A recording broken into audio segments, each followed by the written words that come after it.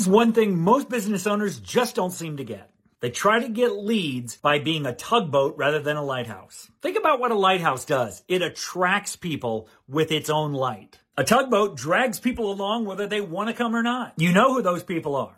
They're the people who are cold emailing you and in your DMs in LinkedIn, Instagram, and Facebook, and you never asked them to be there. For anybody who's doing this, I will never work with you. You need a way to connect with me if I have a need for your products or services. That's what a lead magnet's all about. If you're not offering me something for free in exchange for my name, email, and possibly phone number, you're wasting my time and yours. I'm not going to buy your product or service sight unseen, and I'm not going to book an appointment with you. If you expect people to do that, it's like asking them to marry you on the first date. Ain't going to happen.